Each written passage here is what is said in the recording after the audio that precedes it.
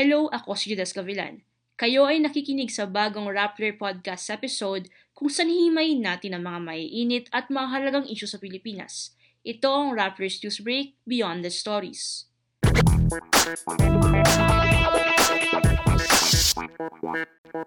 Sa episode na to, pag-uusapan natin ang pagtigil sa 1989 Accord sa pagitan ng University of the Philippines at Department of National Defense. Ito ay nagbabawal sa pagpasok ng mga militar at pulis sa mga UP campus na walang koordinasyon sa pamunuan ng universidad.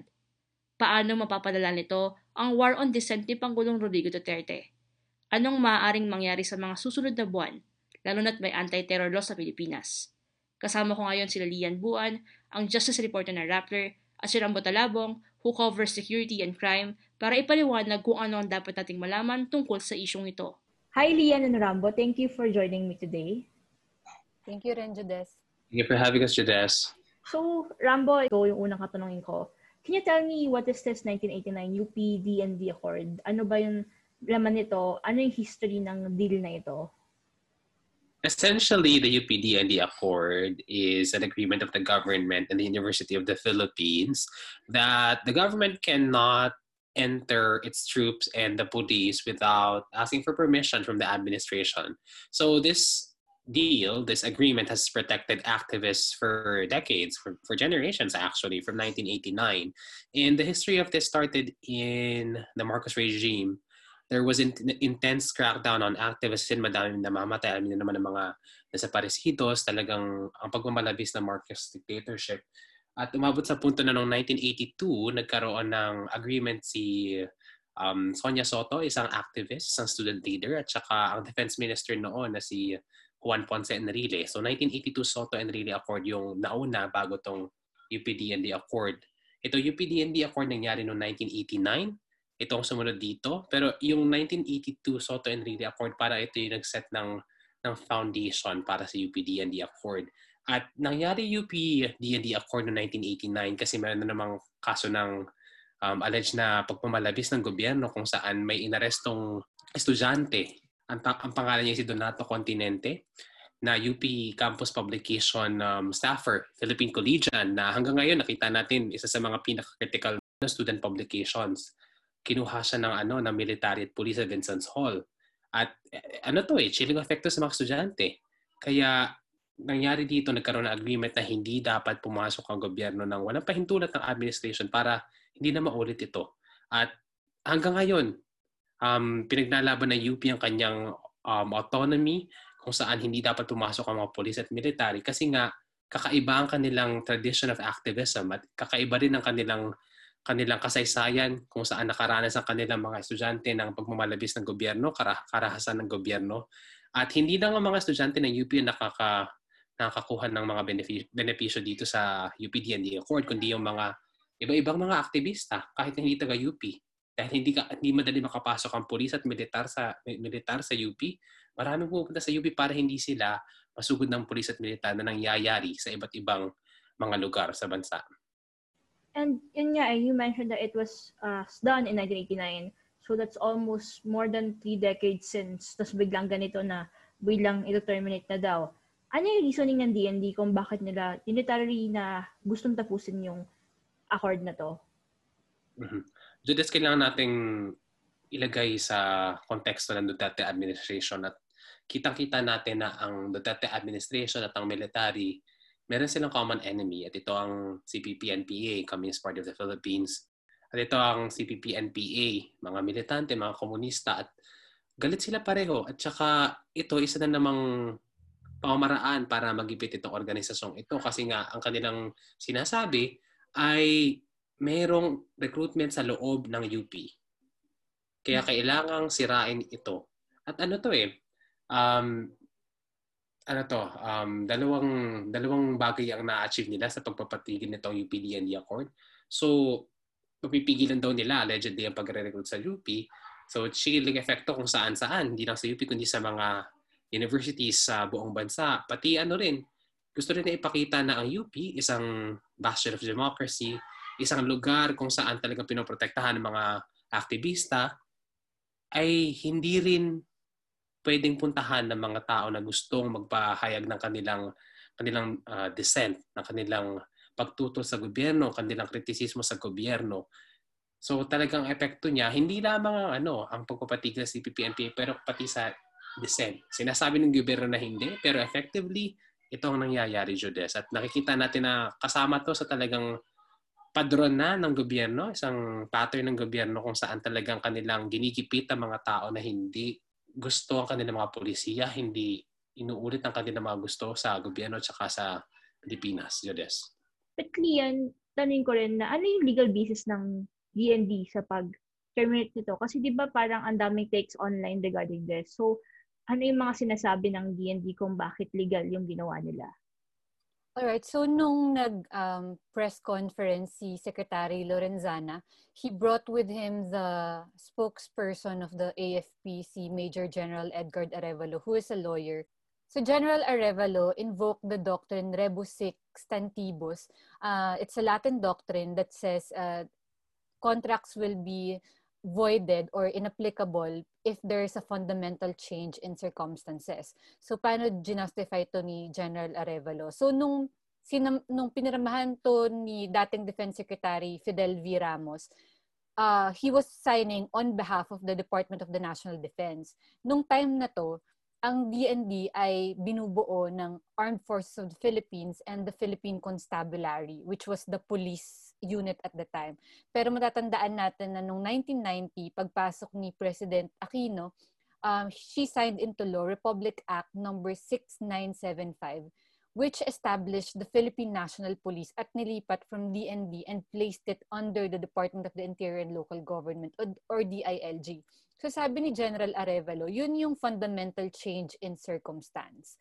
Kaya pwede niyang i-invoke yung rebus sic stantibus na voided, inapplicable na yung kontrata kasi nagkaroon ng fundamental change.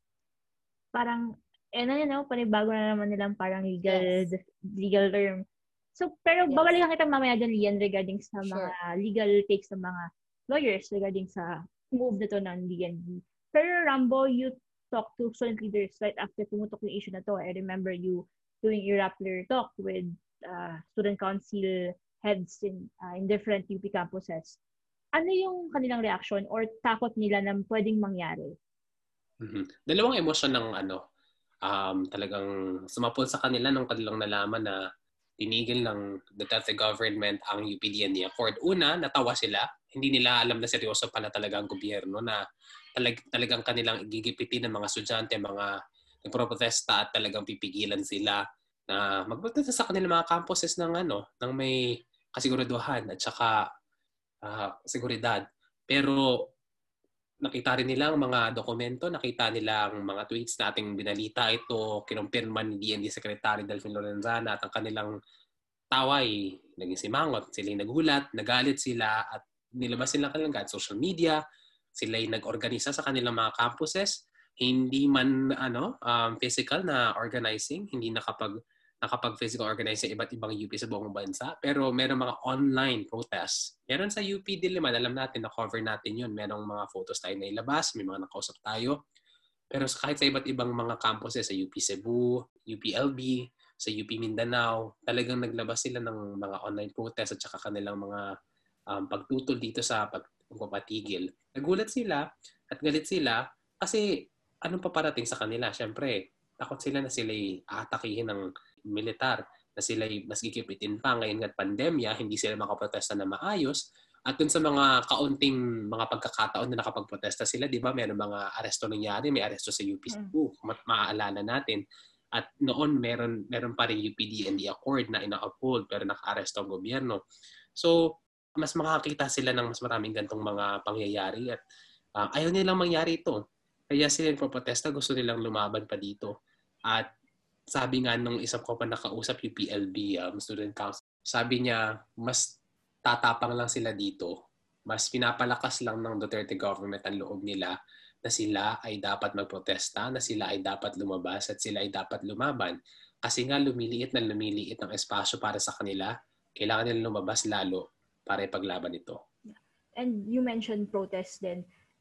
Students basically focus on the youth. Pero Lian, I remembered you covered some protest movements din inside Diliman in the past year, 2020. Of course, hindi lang students yung mga nakita mo doon, no? May mga iba't ibang human rights groups din, progressive groups, kung ano-ano na parang mga opposition groups din. Pwede mo bang ikwento sa amin siguro yung atmosphere doon? Kasi I remember you telling me na may symbol kasi yung campus ng Diliman noon eh. So, ano ba yung relevance ng UP as a place of under Duterte? Kaya parang maraming, hindi lang mga estudyante yung nagagalit sa pag-terminate nitong accord na to. Two of the biggest rallies of 2020 was the Independence Day rally and the SONA rally, which coincided with the large condemnation against the anti-terror law. But unfortunately, unfortunately for the opposition or the protesters, nangyari siya sa panahon ng pandemya na generally bawal lang mag-mass gathering. So, in that context, parang ang hirap magprotesta. Pero ramdam ng mga tumutulig sa anti-terror law na hindi pwedeng dumaan ng Independence Day, hindi pwedeng dumaan ng SONA, na hindi sila magmamarcha sa kalye para labanan ng anti-terror law. And nung Independence Day rally, on the eve of the Independence Day rally, nagkaroon ng pronouncement si Justice Secretary Menardo Guevara na bawal lang mag-rally. There was a threat of arrest.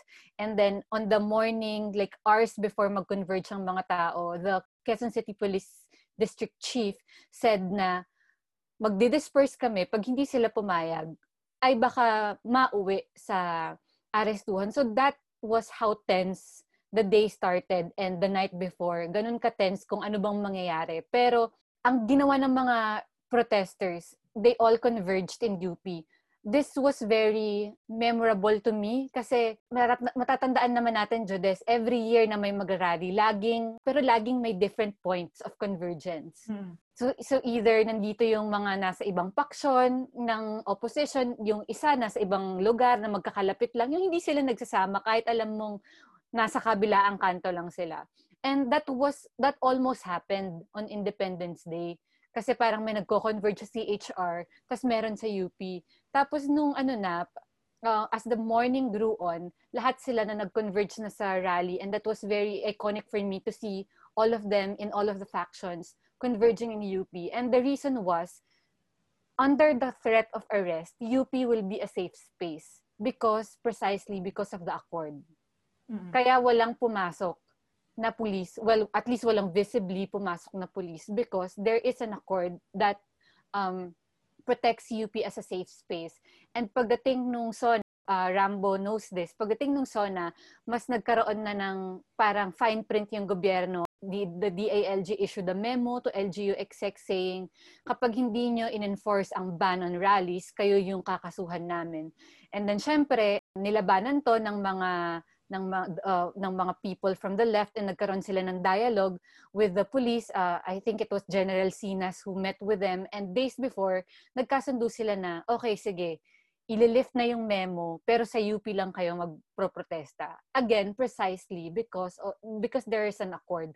So that accord made the two of the biggest protests in the Philippines in 2020 possible. Without UP, without accord, there would have been no safe space for dissent.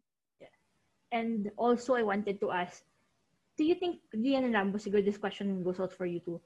Do you think it's safe to say that people were blindsided by what happened? Kasi I remember, di ba, last year, December, that's only a few weeks ago, we had a podcast episode on Duterte and democracy and dissent. But we didn't talk about the possibility of actually the president or the government doing this or attacking or pinpointing a specific university. Or parang, were you expecting this now one way or another? I think, we can say that we were caught blindsided. It was something that we did not expect. But then at the same time, it's something that's not surprising.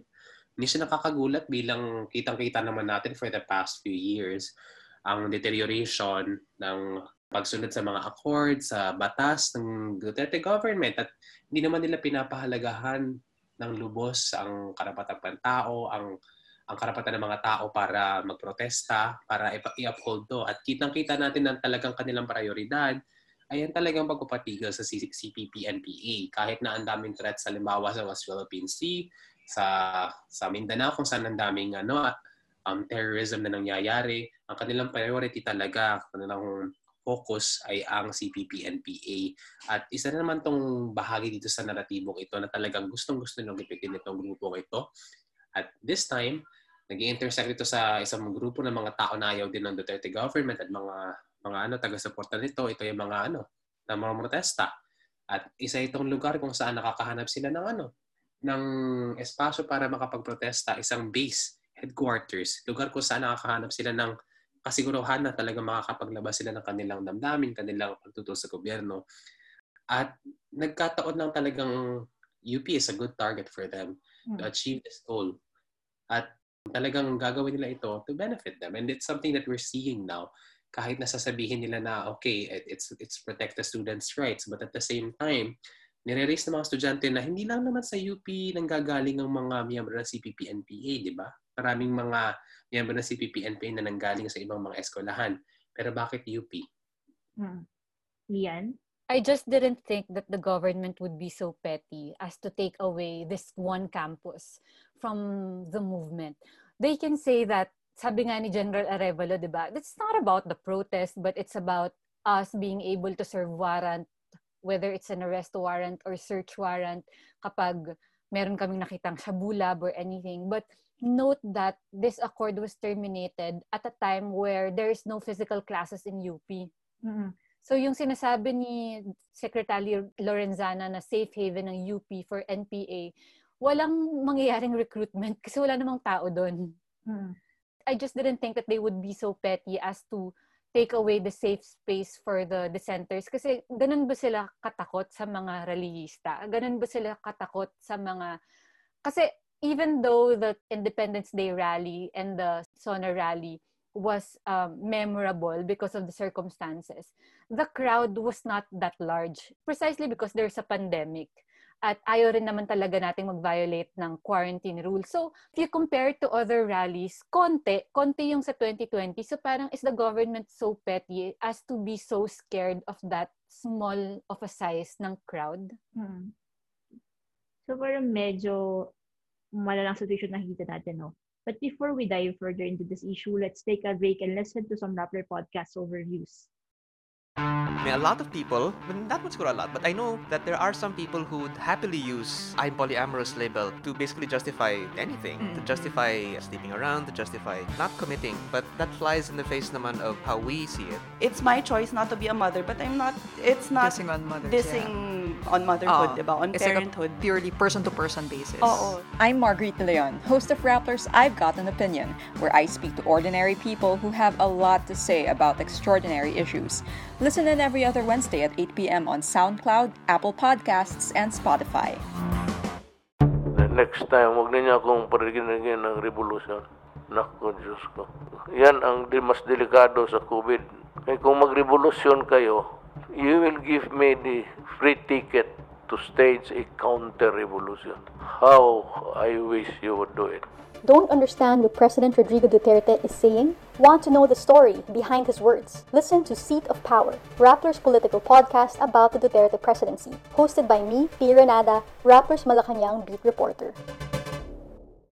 Hi, welcome back to Newsbreak Beyond the Stories. I am Judas Gavilan and we're here with Lian Buwan and Rambo Talabong.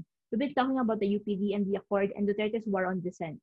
Lian, may question ulit ako sa'yo. You had the story that headline na this Accord or this UPD and the Accord is the latest casualty in Duterte's war on dissent. Can you explain this? Where would you place this latest issue sa string of actions ng government against dissent in this country? Well, in the war on dissent, we've seen dissenters, whether they are activists, whether they are grassroots organizers, or whether they're just somebody who expresses criticism. We've seen them harassed. We've seen them charged in court. We've seen them convicted in court. And we've seen them killed. So yun yung mga masasabi nating biktima ng war on dissent. At ngayon, hindi ka lang nila binubusalan by way of veiled threats. Tinatanggal pa nila yung very physical space where you can express that dissent. So I would say that's a casualty of the war on dissent. Kasi nga yung kwento sa akin ng isang lawyer, dati siyang law student nung panahon ni Gloria Arroyo. Nung nagmarcha ang mga abogado at mga famous personalities and prominent civic leaders sa EDSA Shrine to protest Gloria Arroyo's proclamation that declared a state of emergency, which was seen also as a crackdown on dissent, doon nagka-arestuhan, sa harap ng camera ng mga TV crew, inaresto si Randy David, which is a very famous personality. But inside UP daw, at the time, they were very free. So, hindi sila mapipigilan para maglabas ng kanilang saloobin tungkol sa mga issue ng gobyerno. At yung safe space na yun, yung tinanggal by terminating this accord. So, you're not only trying to shut up the people, you are taking away the platform, the space that they can express that. Mm-hmm. And there are comments online na campuses na naman to estudyante na naman But of course, mali sila. What makes this move more dangerous siguro na it goes beyond students? Nakausap ako ng isang former student activist na ngayon ni organizer ng youth at saka student organization, si Raul Manuel. At tinanong ko rin siya itong tanong na to at gusto kong ulitin yung sinabi niya sa akin kasi talagang sumapo sa akin na ang mga estudyante, kung tinarget mo sila, kung tinethreaten mo sila, tinethreaten mo rin ang lahat na pinaglalaban nila.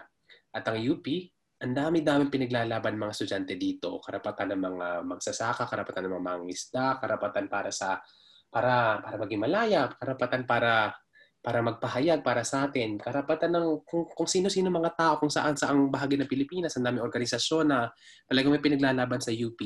At kung tinarget mo sila, tinatarget mo rin yung mga tao na pinaglalaban nila, na kanilang pinoprotektahan, kanilang binibigyan ng boses. Kasi nga alam natin na talagang napakalaking bahagi ng ating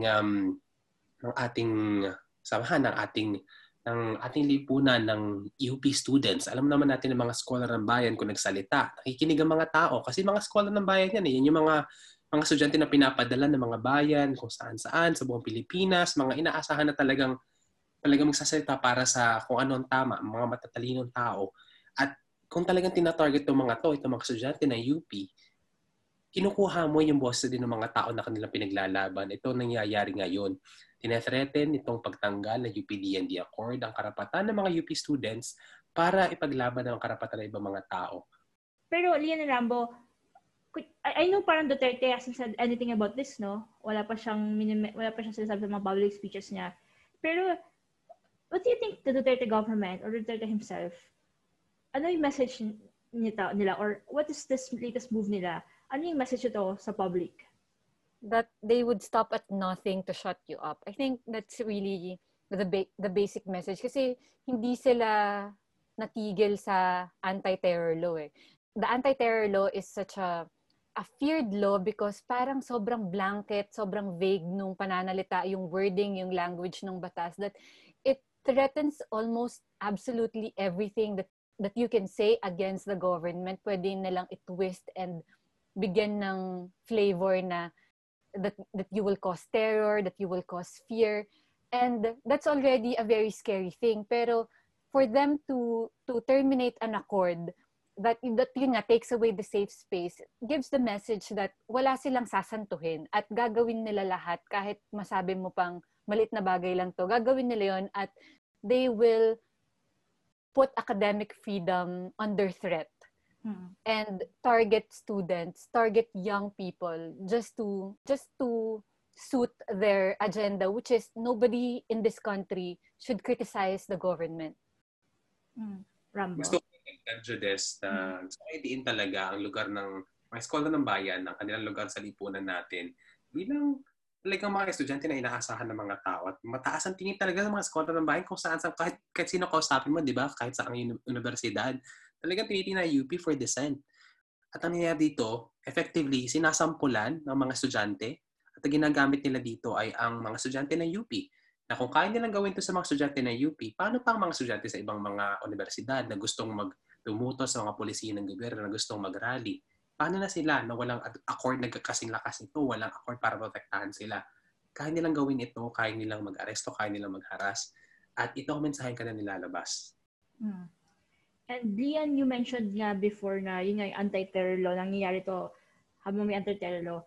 Do you see ba any pag-intertwine nitong anti-terror law and this move by the DND, parang siguro, how will the implementation of the anti-terror law benefit siguro dahil nga wala nang accord, free entry ng state forces sa UP campuses? Parang paano sila parang mag-come into play together?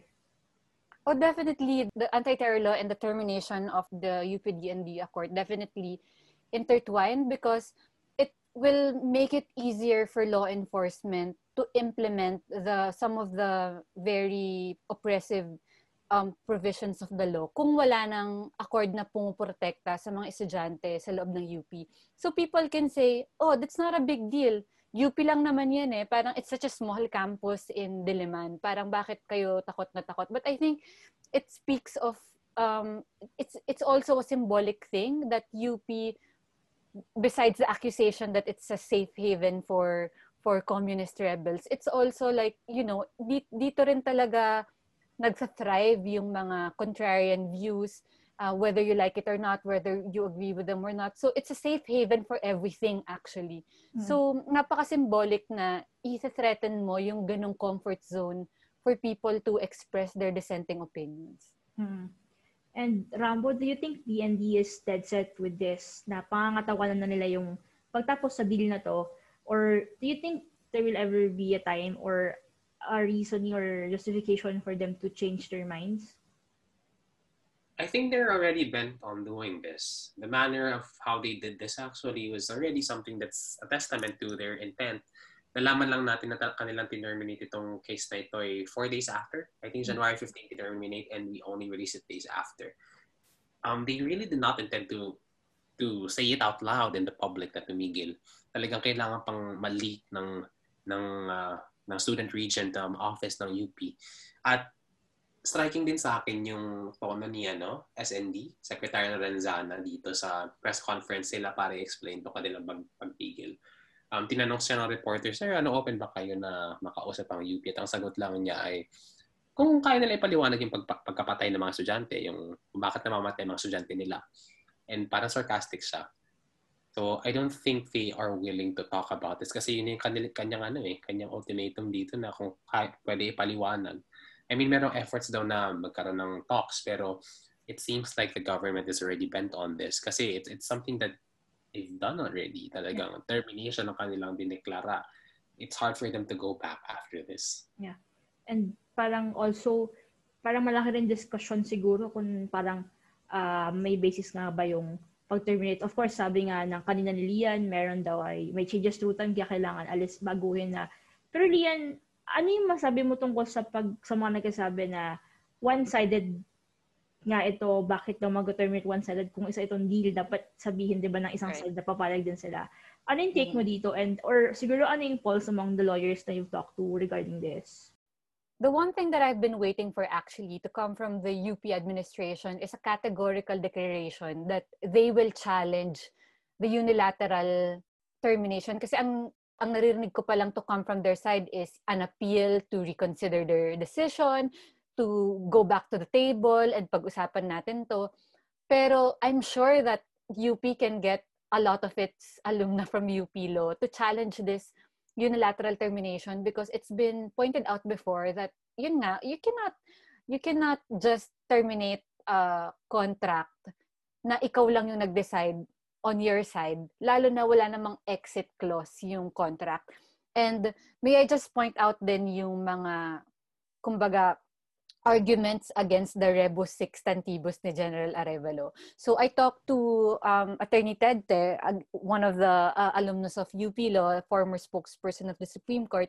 He said that yung rebus sextantibus, if you find it in jurisprudence and if you find it in the civil code, ang kondisyon para ma-invoke mo ang doktrinang ito ay there has to be an exceptional change of circumstance para ma-invoke mo to. So what is so exceptional about putting the PNP under the DILG? Di ba meron ding accord ang PNP at ang UP na sinabi ni General Sinas na meron ding accord kami with UP. So sabi ni Attorney Te, he doesn't think that it qualifies as an exceptional change in circumstance. Tapos sabi naman ni another lawyer who comes from UP, si Attorney Edra Olalia of the National Union of People's Lawyers, more than rebus sextantibus, baka daw mas ma-invoke pa ang pacta sunt servanda. It's another Latin doctrine that says agreements must be kept and it must be fully respected and honored. So sabi niya, mas mabigat yung Latin doctrine na yun kaysa dun sa doktrinang ini-invoke ni General Arevalo. And kung gusto niyo pa ng one more Latin doctrine, may nagsabi rin sa akin na they have to look at this doctrine called estoppel by laches. So it essentially means that their status quo dapat ang kontrata, ang agreement, kapag yung ini-invoke mong change in the contract ay in-invoke mo na too late. The invocation of the change in contract is so delayed, it's too late na hindi na siya valid. So, estoppel by laches daw should apply kasi ang tagal naman, 1989 pa to, ngayon mo lang sasabihin. And yung pag-put ng PNP under the DILG, which is being cited as the fundamental change in circumstance, happened way back in 1990, tapos 2021 mo lang i-invoke. So, masyado nang delayed. Kian, sorry, parang gusto kong malaman. Di ba, ang dami-dami nga na-mention ng Latin doctrines. Meron bang parang tinatawag na hierarchy or parang may mas mabigat ganun? Parang may ganun ba level of hierarchy sa mga Latin doctrines na to na parang if this certain something applies to this certain doctrine na mas taas sa ganito, parang moot na hindi na pwedeng i-apply yung mas lower doctrines?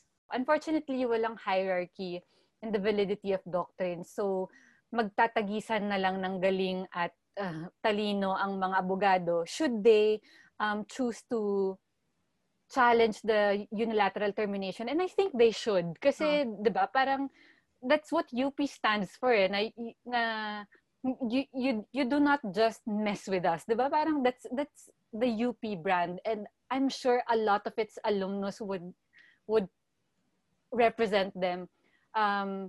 So, doon na lang sila. They could invoke all the doctrines they want, and matalo man o manalo, sabihin mo nila, there's no point in legally challenging this kasi all the scales are against us. Lagi namang panalo yung administrasyon eh. Pero it's not a reason to stand down. Yeah. Yung possibility na matalo ka because of the political climate, it's no reason to say, wag na lang akong mag-file. Yun. Para sa akin yun, na parang they should challenge it. And the venue for that, according to Justice Secretary Menardo Guevara, would be at the DOJ before they reach the court. So, it's actually a good thing to test kasi kung kay Justice Secretary Guevara mo siya ilalapit, then you would put to the test the independence and yung, 'di ba, the kung ano si Secretary Guevara as a lawyer, kung saan siya papanig, how does he look at things, what are his legal principles. Kasi siya mismo hindi prosecutor yung magde-decide, kundi yung office niya. So I think it would be good to test that. Daming test case under this administration, no? Yeah. I also wanted to talk yung mga actions ng AFP following itong termination. Ang dami nilang propaganda online branding UP students as NPA rebels. Last week, Friday, naglabas sila ng list ng alleged captured or dead NPA rebels na UP alumni. Pero shows na hindi naman parang ilan doon kilala nating mga tao sa journalism, yung mga iba namatay just because of natural causes. Rambo, can you tell me what happened here? So that's the context of this posting of these names, unvetted lists, wrong usage of logos, unauthorized use of materials from UP. It's already part of a longer narrative, Judas, that we've already covered also, how the military is using social media to spread its propaganda. And their goal here is to really stop people, to prevent people, no holds barred from entering the CPP-NPA, even if it means, skipping protocols, breaking their own handbook, which bans them from really engaging in political discussions, bans them from preventing themselves from presenting themselves in not formal ways in social medias. And we're seeing this as part of that pattern, how the AFP is really bent on using social media to prevent people from joining this. It's part of the propaganda, part of their movement. And aside from UP students, recently naglabas ng parang listahan yung NTF, LCAC na according to them, yung mga schools na nagiging parang safe havens din for communist rebels or recruitment for NPA. Lian, of course, di ba, nag-statement yung mga schools na to na sabi hindi kami ganon, etc. etc. Pero what can they do? Or yung mga targets of red tagging na to or attacks by the AFP to protect themselves? Can they parang, pwede ba nilang ihabline sa korte itong mga to? Can they invoke something to protect themselves? Kasi, of course, parang lagi lang nangyari to may mga schools na i-implicate, pero may way ba para labanan nila to? Parang itigil nito ng LCAC? They could and they should. So, dun sa listahan muna ng mga former UP students na allegedly ex-NPA, one of them, Attorney Rafi Aquino of the Free Legal Assistance Group or FLAG, said na they are considering cyber libel, a cyber libel suit against the AFP and that Facebook page who published it. Bukod sa cyber libel, actually the Duterte administration has really sparked a new offensive against red tagging. Sobrang creative na ng mga lawyers because as I said in my podcast, The Law of Duterte Land, red tagging is not a crime necessarily. There's no law that defines red tagging as a crime or more so punishes it as a crime. So the lawyers now have to resort to creative means kung paano nila lalabanan ng red tagging. So syempre the most obvious is cyber libel because it's a malicious imputation. Ang karapatan via the NUPL, they are invoking the international humanitarian law and saying that red tagging is a kind of persecution. It's a crime against humanity by persecution. So yun. Tapos Congressman Carlos Zarate has tried suing General Parlade for graft.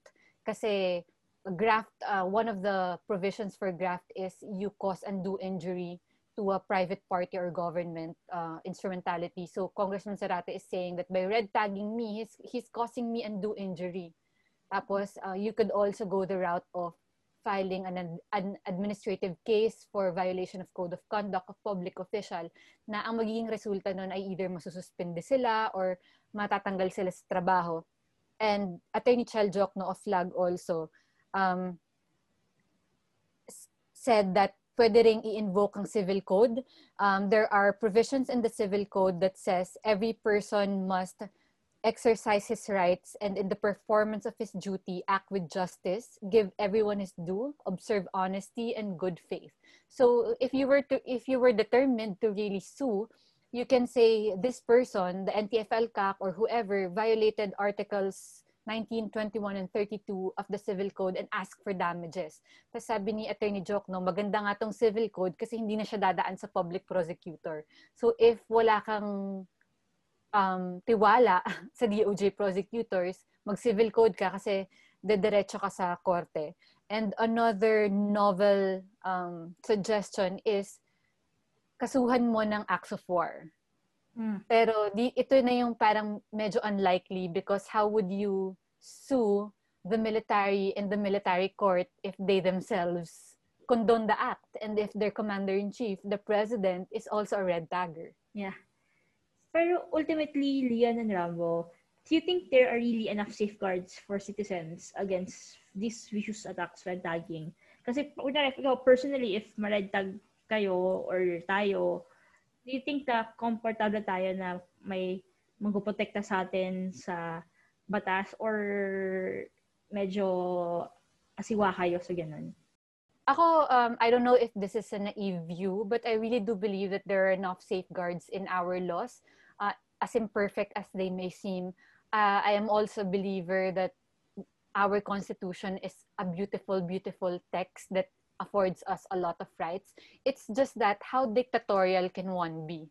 Gaano ka-determinado ang isang strongman para baliin lahat ng batas na to? So, even though there are safeguards, there is no strong safeguard to a stronger dictator. Gets mo ba yung parang gustong sabihin? So, hindi lang siya basta-basta nakabase sa law, sa batas, kundi sa willpower ng mga tao para i-invoke ang batas.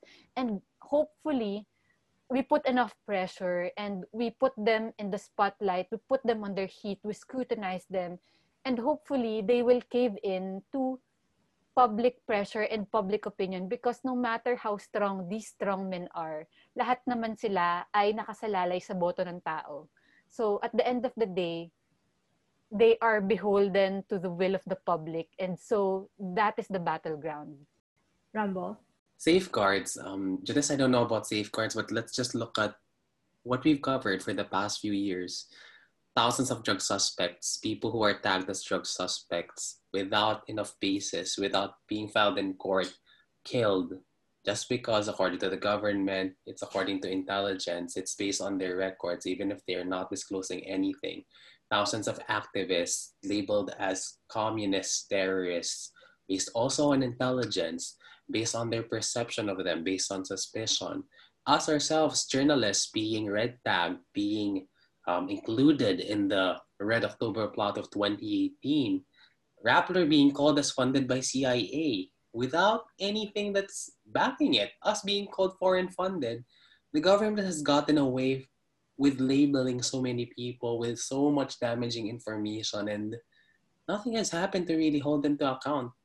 And I think that already speaks for how weak our institutions are, how abusive people in power are, and sometimes I feel that we're kind of helpless in this fight. I don't know how to move forward from this to this, but this is what we're seeing. We really are vulnerable.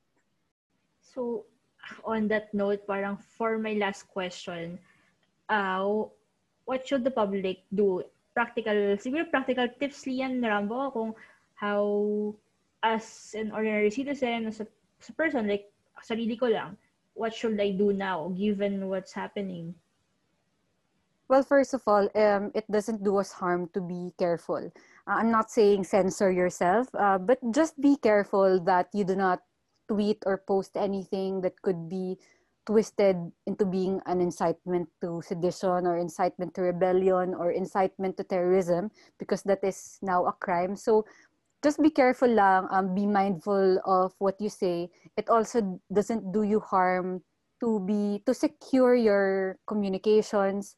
Alam ko parang this is baka sa ibang tao this is too defeatist na parang bumibigay ka na dun sa mga banta ng pamahalaan kaya mag-iingat ka, pero 'di ba mahirap lumaban kung nasa kulungan. So just protect yourself, secure your communications, and make sure that everything you're saying is legally airtight, and madali naman yun just don't incite to violence. Rambo? It always helps when you move in numbers. So organizing is really helpful. Having people you trust, people you stand by with the same issues, with the same beliefs, people you can trust, people who can remind you of these things that Lian just said. You have to be secure. You have to lock your doors well. You have to know what you're saying that may not that can be used against you. You have to know people so that, for example, when the government does arrest you, when the government does overstep you, you have someone to call. You have a lawyer to go to you.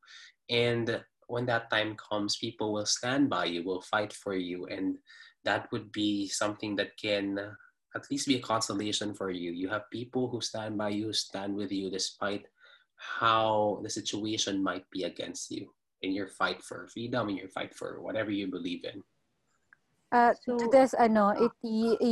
Dagdag ko lang na sa isang administrasyong mahilig manakot at gagawin ng lahat matakot ka lang, it's good to feel the fear. Magandang ramdamin mo yung takot kasi dun ka magkakaroon ng tamang impormasyon, and that's where you will be discerning and very decisive when and how to fight it. So yan, daming food for thoughts ni Rambo and Lian na we have to mull over in the coming weeks, months as we remain inside our houses because of the worsening coronavirus situation. So on that note, all we can really do now is both be careful, but of course we have to stand our ground. Thank you, Lian and Rambo, for joining me today and giving us your analysis on what's happening now sa UP, DND Accord, and beyond, the bigger picture of the Duterte's war on dissent. Thank you, Jades, for a lively discussion. Thank you. So thank you listeners for tuning in. If you would like to be updated on this and other issues, huwag kalimutan na i-follow ang Rappler Newsbreak sa Facebook, pati na rin sa Twitter. Kung gusto mo na makakuha ng access to exclusive content and events, pwede ka sumali sa Rappler Plus. Plus is a community where we discuss and get deeper insights to the issues we face today. Pwede ka sumali by visiting rappler.com/plus. Kung meron ka namang gusto na topic na you think we should discuss in our podcast, you can email us at investigative@rappler.com. Again, I am Judas Cavillan, and this is Newsbreak Beyond the Stories.